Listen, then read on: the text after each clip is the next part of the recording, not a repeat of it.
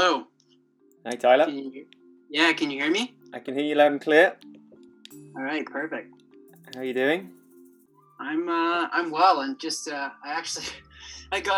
usually not a morning person, but I joined a group ride this morning with a bunch of older guys at 5:45 a.m. So I've been out and I've already back from breakfast. I think I'll head back to bed after this. Nice. You sort of front-loaded the day then. Yeah, that's not typically my style, especially being in this quarantine. And I'm not a morning person, so I tend to delay it till like right before sunset. Has quarantine in some ways been quite good from that point of view? Then being able to slightly indulge yourself to your own schedule. I think yes and no. I think a few days a week would be okay, but I like having a group and a coach around to keep me accountable. Just because I'll always do the training, but I just ended up pushing it back just because I'm not a morning person. Yeah, I got in the pool for the first time in 3 months, 3 months yesterday. Wow. So I'm out of shape in the water, but at least now I have some time to get back in shape. How did it feel? Were you like somewhat shocked by where you were, pleasantly surprised, or? I was kind of right in the middle. I was like, because I was kind of thinking this is either going to be really, really bad or I'm going to be like really pleasantly surprised. And then I was kind of like, it was like kind of not great and not terrible. So I was like, I'll take that. You know, I don't need to win medals in my first swim back, but I did like a 50-meter sprint at the end of it just to like kind of see where I'm at. It wasn't written in the program, but I finished and I was like thinking in my head like this is the time, and I was nowhere close to it. But right. It is what it is. What sort of duration was the session then for the first time back in? It was like 3K, but so not super long, but definitely a bit tiring. I've done a lot of swim bands and tying myself up in my backyard a few times, but it's just not the same as real swimming. So obviously I kept like the muscle mass in that area, but obviously the actual feeling of the water and the energy cardio system, I was breathing a lot harder. You forget how to breathe underwater properly, all those little things. Were you did you feel genuinely excited about the prospect the day before? Yeah, to be honest, I'm not a big fan of swimming in general in the pool. I love open water. I love racing like in swimming and triathlon, but training in the pool is just very monotonous. You swim on a black line, you stare at it, go back and forth for an hour or two most days. So for me to look forward to swimming, I never thought I'd see the day or hear the day when I was like, wow, I kind of had a pep in my step and walk into the gym to go swim, and I was like, man, this hasn't happened since ever. Brilliant. So whereabouts are you at the moment? Where is it? The same place that you've been for the last few months?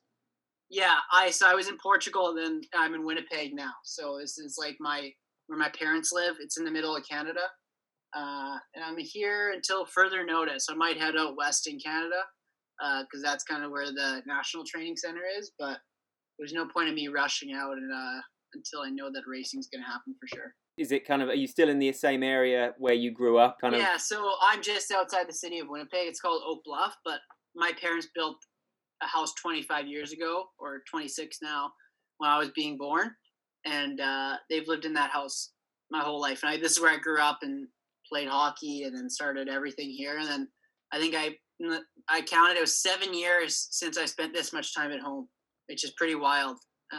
And yeah, 7 years since I've been in one place without taking an airplane this long, which is pretty wild. Yeah, well, and they must be loving having you there, right? Yeah, they love having me around, but I'm used to being on my own, so it's weird for me to like try to go back into like living with other people's routine and stuff when you're so used to living on your own or in your own world. It's hard to function back in normal life sometimes. Probably magnified when it's your parents. Yeah, of course. Well, I started traveling when I was like 19, so they still treat me like a 19-year-old when I come home. My dad is like, we have an amazing backyard, amazing house. My dad is constantly working on it whenever he's not working, which this year he's not working right now because of everything. He's in sports. Like my dad's a cameraman. Hmm. and so all that's canceled. So he's built a pool house in the backyard and all this stuff. So it's been good. And so is that where you would normally go back to in close season anyway, though? No, so typically I'm in Victoria, BC, during the summer. But last summer I did the first summer in years and years and years. I came here and spent a month here with 3 other athletes who actually just came and stayed in my house, and we did a training camp. One stayed at my next door neighbor, who's my best friend. We did a month here, and it was awesome. I think we all have fond memories of it still. Amazing. And to be able to show them like the roots that presumably, you cut your teeth on as a kid. Yeah, it's fun to, I think, anytime you're anywhere, just to like show someone, or show off your city. Whether it's in this case it was training, but also 2 of them are Australian, and they never had, I don't know if you've had, but hot mini donuts. You get them at like sporting events. Right. No. You've never had them? No. Oh my gosh, they're amazing. They're like, hot mini donuts, and they come in like packs of 12, and they're basically brown sugar and cinnamon, and they're probably slowly kill you, but they are amazing. So it was like little things like that. Were they athletes from the kind of elite circuit or from just a different setup? Yeah, so Ben Shaw, who's grew up in Australia, but he's Irish, races for Ireland. Cassie Shaw is Australian, and then the Canadian guy who was in the national team last year named Alexander Hinton. Oh, cool. So all great athletes and just good dudes. And all was that under the watch of a coach, or you kind of guys just setting your own stuff and kind of egging? Yeah, so I'm coached by John O'Hall, who's the national team coach for Canada, but he was giving us program online and directing at that, and then we were just working within what we had here. So we had a little bit of help and support while we were here, but the general program was from a coach, and then we kind of just built it out. And again, like, we didn't have to wake up and do a session exactly at 8. We could make it at 9 a.m., which was kind of nice as well. Totally. I grew up playing a lot of winter sports, but come summer or spring, I remember I'd probably spend 10 or 11 hours a day outside during the summer as a kid. And my parents would a lot of times have to go looking for me, and I wouldn't eat. I would just go out with my friends and, bring one little water bottle, and they'd see me 10 hours later. So inadvertently, I think that's something like you look at it now and go, wow, that's, maybe that's when I kind of fell in love with being outside all the time and being outdoors. Maybe not necessarily directly sport related, but definitely has a relation. Yeah. So looking back to like March, how did your close season go? Where had you been sort of in kind of January, February, and then how did you end up in Portugal? Well, it was kind of a whirlwind of events. So we trained in Phoenix most of the time, and we were training there over the winter, November, December, January. And we were planning on going to Cape Town, actually. So we were going to train in Stellenbosch, but that race unfortunately got canceled. So we said, okay, well, where's nice? And we ended up in Portugal in a lovely spot called Quinta do Lago. Mm-hmm. Definitely will be returning there. It was awesome. People were super friendly and great trails.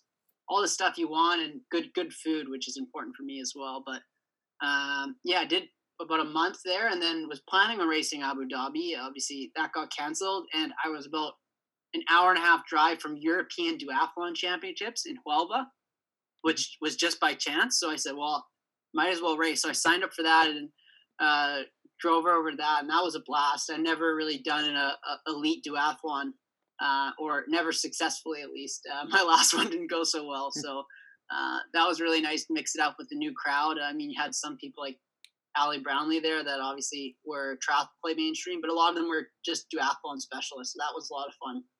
There was some fast running going on there, and it ended up being won by a French guy, and Ali was 4th and a French guy 3rd. But the French guy who won is actually quite a renowned runner. He's run almost, I think, 2:10 for the marathon, so can pretty much make the Olympic team for France in running alone. So he got me at the line, and unfortunate, but maybe I would have found a bit more edge if it was more on the line for me. But obviously, being European Championships, I could not stand on a podium no matter what place I came.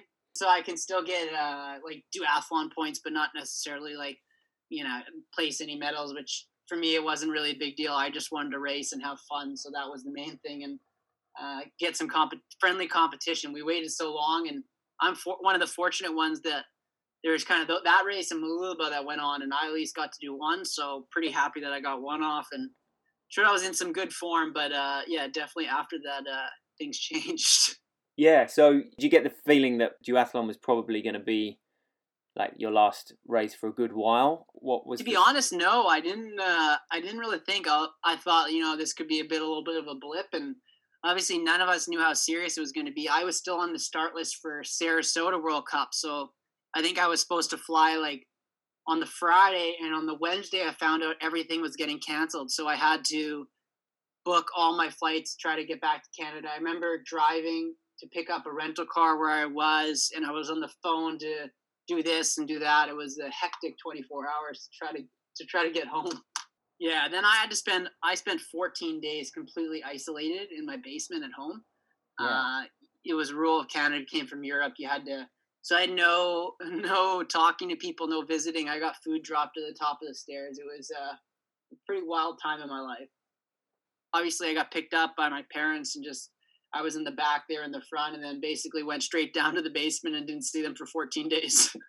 Did you know a few days in advance that was going to happen, or was that all part of No, this? nothing. I was literally flying home, trying to figure out what I was doing. I remember people were sitting beside me on the flight, and they were from the UK, and they were flying to West Coast Canada to go on a holiday. And I'm thinking in my head, I don't know what you're got on this airplane, but I'm sure they got stuck in Canada for a while.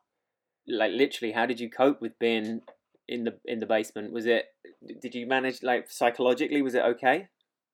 Yeah, I mean, as okay as it's going to be. I think that any athlete you speak to, it's not an easy time. But obviously, there's two types of reactions. You can bury yourself into training, which I've seen some athletes do, and there's some athletes who went the opposite way and just kind of stop training.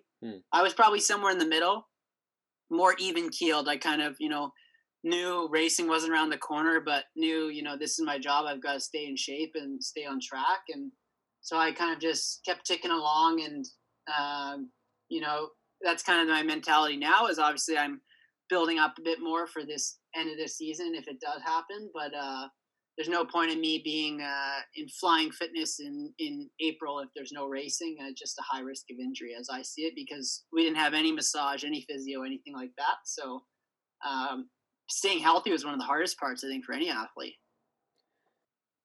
So your return to living at home for a few months started with your parents having to deliver you food to the top of the stairs as you lived in the basement. That's pretty wild. Yeah, first time being home for this long in 7 or 8 years, and I don't even get to see them for the first 2 weeks. But I'm sure they've had enough of me now, and they're probably ready to get rid of me. Presumably, like the Team Canada people must have been like very concerned, and were they in touch a lot and keeping tabs and giving you kind of all the support you needed as well? Yeah, totally. I think they did a really good job. Triathlon Canada in general did a really good job at setting up, sprint calls and doing swim cords and all the things to kind of keep a routine as an athlete or as a person. I think routine and habit is such a big thing for us. And if you fall out of it, it's easy to get unmotivated or, slack a little bit for me. So I think they did a good job of trying to keep routine and keep some normalcy to this wild world we live in. Do you think, like, either through either through the psychological kind of challenges of being stuck in quarantine or the subsequent returning to training, is there anything that you have started to introduce or found out about yourself, or that you think you can then use going forward? Like, have you taken any positives that you'll be able to bring into your racing, do you think? Yeah, definitely. I think that's the answer everyone wants to say, but I've honestly, yeah, I mean, I've kind of known a little bit in the past, but I think what I've noticed is my ability to switch on and off as an athlete. I think some athletes are always on, and some athletes struggle to get on, and I think that I've learned in this time that that's maybe one of my strengths is being able to turn on and off the switch. And by what I mean by that is, being able to, if you're carrying into every session every day is triathlon and super high intensity and you're really zoned in, it's just, for me, it's not sustainable. So that doesn't mean I'm not doing all the training and working hard. It's just being able to unplug a little bit. And I think I did an okay job at it in this period, which is for me has been important for mental health and physical health and everything. And at the end of last season, which had obviously been such a big one, did it take more out of you, or did it kind of leave you more fired up to want to start the next one even quicker? Yeah, so I finished my season. I did Banyolas World Cup, which the week after Lausanne. Had an okay race there, and then I actually took a little bit of time off. I spent some time in Girona, Spain, and just basically ate and drank my way through the coffee shops there, and kind of recharged. And then I ended up racing Super League at the end of the year, which was I wasn't in flying fitness for, obviously, because I had taken a bit of a break. But I didn't. I think I started this year after my off season a bit hungrier than I have in previous years, and I think it's because I did take a break after my last World Triathlon race, which I typically just continue on all the way to after Super Leagues. So I think starting this year, I was super motivated. I headed a bit earlier to Phoenix than I normally do, just because it being an Olympic year, I wanted to be just completely zoned in and focused, and it ended up working quite well. Like I was in good shape for the time of the year without doing too much specific stuff. So I'll probably try to follow a similar plan if it's at all possible. This fall leading into next year. And that little time in Banyolas then must be incredibly satisfying to get to the end of a season and not have any, like, I don't know whether it's regrets or whatever about a season that. Yeah, I mean it's really hard, I think, as an athlete to go. We all need to do it, but at the end of the year, if you haven't had a great year or you're not happy with how it has, and physically have to take a rest, but you don't really mentally want to because you're not satisfied and you still want to keep grinding, as they say. But I think when you've had a good year, you can sit back and actually you don't lose the fire, but go, okay, I deserve this break, and it's going to make me better to take a little bit of time off. And maybe I had a bit more of that this year, a bit more relaxed, in the off season where I didn't have that same urgency. But again, when I flip the switch, it's on and off. So when I'm off, it's really off. And when I went down to Phoenix, then I was, back in the zone. I was ticking away training and really, focusing on what I was doing. The perfect season is impossible, right? So if you're chasing that, you're inevitably going to be disappointed. Have you tended to finish seasons in feeling like, very content with where you are? Yeah, I think 2017 is an exception to that. I didn't have a great year 2017. Just a few things off, and I'm not sure if you knew, but I basically had a femoral stress reaction in my femoral neck after the Olympics. So I almost didn't run for 6 months. So then obviously going into 2017, that was highly affected because I just couldn't train for 6 months properly. And I think that's the only year that I kind of finished. And I was pretty disappointed, but I think then 2018, I came out firing. And for me, one of the things I've also learned through this and, injuries or whatever, is that usually I have my best races and my best years after tough times. It lights that fire back in my belly. I think as athletes, when you've been in the sport for 10 years, the fire in your belly will always be there, but it obviously burns higher at some points and lower at some. So sometimes, the setbacks, make the fire burn a bit more. And as far as experiences go in your career so far, how was Rio 2016? Yeah, I mean, I was a kid in a candy shop. I was just so happy to be there. I remember starting the year and there was 3 WTS races before the end of qualifying, and I had to come top 12 in all 3 races. And for me at the time, that was pretty challenging. I came 10th, 11th, 10th. So when I got selected for the games, it was obviously I trained hard and was really focused, but I was kind of the mentality that like I had already overreached my expectations by going to the games. And yeah, that's it. I was training really hard, and that's how I ended up injuring myself for the Olympics. But yeah, like kid in the candy shop mentality. Like I remember walking through the Olympic Village and just, staring at athletes from other sports or whatever that, I grew up watching. Like I remember walking to the cafeteria and seeing Usain Bolt on his balcony with a few of his buddies, just bumping some music and dancing along. And it's things like that you remember outside of the race. every sport is very obviously unique, and how you get to the top is very unique. And that's kind of one of the things that I've liked. I did this fall. We did a bonding Canadian team Olympic for all the sports, and it's just interesting to hear the different stories and how different sports work, because you really don't know how the inside of other sports work. You just see them from the outside. So it's pretty interesting to see the journeys of everyone from your country or other countries and all the different sports. You also obviously had the Canadian Hall of Fame with Simon Whitfield, right? Was it you presenting him with that trophy? And yeah, that was wonderful. I got reached out like a few weeks before, and they said, "Hey, we've got Hall of Fame dinner. We're inducting Simon Whitfield into the Canadian Olympic Hall of Fame. So not just triathlon, but all sport. Are you around?" And I was like, "Oh, that's like 36 hours after my last race." And I was like, "I'm coming from Malta." So I flew right from Malta into Toronto, and it was obviously dress apparel and didn't have a suit. So I went out I arrived late that night, went out the next morning, bought a suit, and presented him with his award that afternoon. And it was a pretty special moment because Simon didn't know I was coming. He thought it was just going to be, as a politician or someone who worked for Triathlon Canada. So it was pretty special to share that moment with him. I know he was a big inspiration in me getting into the sport.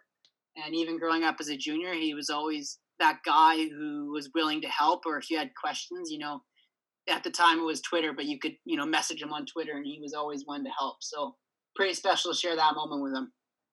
Here's a good example. I was racing junior nationals, and it was senior national championships. And I think the day before we're doing swim recon, he was the type of guy that I was so starstruck. I remember getting out of the water and going to talk to my coach, and I was just so excited that I was swimming within like 20 meters of Simon Whitfield. It was just like such a cool thing. And he was just this, character that I knew that way. And then as I, started to come up through the ranks as a junior, he kind of always would reach out and say, if you ever need anything or you ever have questions, just let me know. And that's pretty cool. I think it's when you get to the higher level in sports, it's nice to hear or see athletes who, give back through younger generations, whether it's from your country or not. It's pretty special when someone can do that and help out, an upcoming generation, knowing that they're going to, take their place or overtake them eventually. It was Montreal where you got third, right? Yeah, that's correct. Yeah. And that was your first WTS podium? Yeah, it was. I got on the World Cup podium the year before for the first time, and then that was pretty cool. It's just kind of interesting to compare the emotion there, and obviously it was at home as well, so that must have added to it. But then compare that to winning in Tokyo and the kind of fist punch of the tape. Does that represent like a slight difference in your having achieved that first podium in WTS, and then like the Tokyo was like a very different reaction? Oh, it was definitely the whole package as you speak about. I mean, a WTS podium was one of my goals as an athlete growing up, was to stand on one of the biggest podiums in triathlon. And to do it at home was pretty surreal. But I think what made it pretty emotional was I was hurting so much in that race, and it was probably one of the deepest I've ever dug. And, every time I was about to get dropped, I'd hear a "Go Tyler" or see someone I knew, and just found every ounce of energy I had. So, when you do that and you get the most of yourself and it's a result that you're happy with, in front of a home crowd, emotions overtake you, and like none of that is planned. Versus what you speak about in Tokyo was maybe a different reaction. Tokyo, I went in with just this laser focus and this exact process of what I wanted to do. And I think Tokyo was almost like a bit of a shock, because it was all of a sudden I was, sprinting, I was leading down the carpet, and I didn't even realize what had happened at the time. Versus Montreal, I'd suffered through every single moment, and the race felt like ever. So when I finally got to the finish line, there was a bit more emotion. Versus Tokyo was kind of a blur. It just snapped by pretty quickly. Tokyo and Montreal were special because I don't normally say, but like there's not a lot of feedback in training. I do training, and racing's not one in training. But I remember specifically before Montreal and before Tokyo, a few weeks before both events, I remember talking to my coach and saying, these races are going to be good. And I don't say it that often because obviously I go in optimistic to every race that I can do well, but there's something about both those races that I just strongly believe for some reason before the race, whether it was just my confidence or however I was, going about it. It was those two races all year were the ones that I said beforehand was, something special is going to happen this weekend. And sure enough, they did. So that shows you how powerful, when you convince yourself if something's going to happen, that it can happen. Yeah. Tokyo definitely suits me. It's really, really hot. I'm a small guy. I do well in the heat. Don't do well in the cold, unfortunately. But that's, that plays to my strength. And that's kind of looking at it from a few years ago to now. That was, one of the big positives of Tokyo is how hot it is. It makes it a really tough race, and it changed the dynamic. If you speak to anyone, changed the dynamic of a race, which is kind of why this year I raced the Tokyo World Cup instead of Leeds. It was on the same weekend because I felt like, well, if I can race in Tokyo, which is even hotter, I can race Tokyo. So I think going out and doing the Tokyo and proving to myself in the back of my mind, which I already thought about, was that I could do well in the heat. Gives you an extra confidence to yourself. Do you feel part of a new wave of triathlon, and do you think the sport is ready for some new personalities and some names writing themselves into history? Yeah, I mean, this year was interesting. How many different podiums and winners we had on the male side. I think that's the first time in years and years and years that we've seen such variety. And I think it's just about how high the level is now and how deep it is that, if you're off a percent, you see the same guy that won a WTS the next weekend come 10th or 15th because he's just off that little percentage. And that's how high the level is now. Yeah. I mean, the up and coming, these guys I've raced since I was 16, 17. I remember losing a sprint to Yella in 2011 Beijing Junior Worlds. He was 18th, I was 19th. Right. And Christian Blumenfeld was 14th. So, that was, 10 seconds separated us, 9 years ago now, and we're still racing each other. So it's definitely, it didn't happen overnight, that's for sure. Well, thanks, man. That's been great. Thanks, buddy. Have a good day. Thanks a lot. What's left of it? Yeah, you too. Cheers. Bye.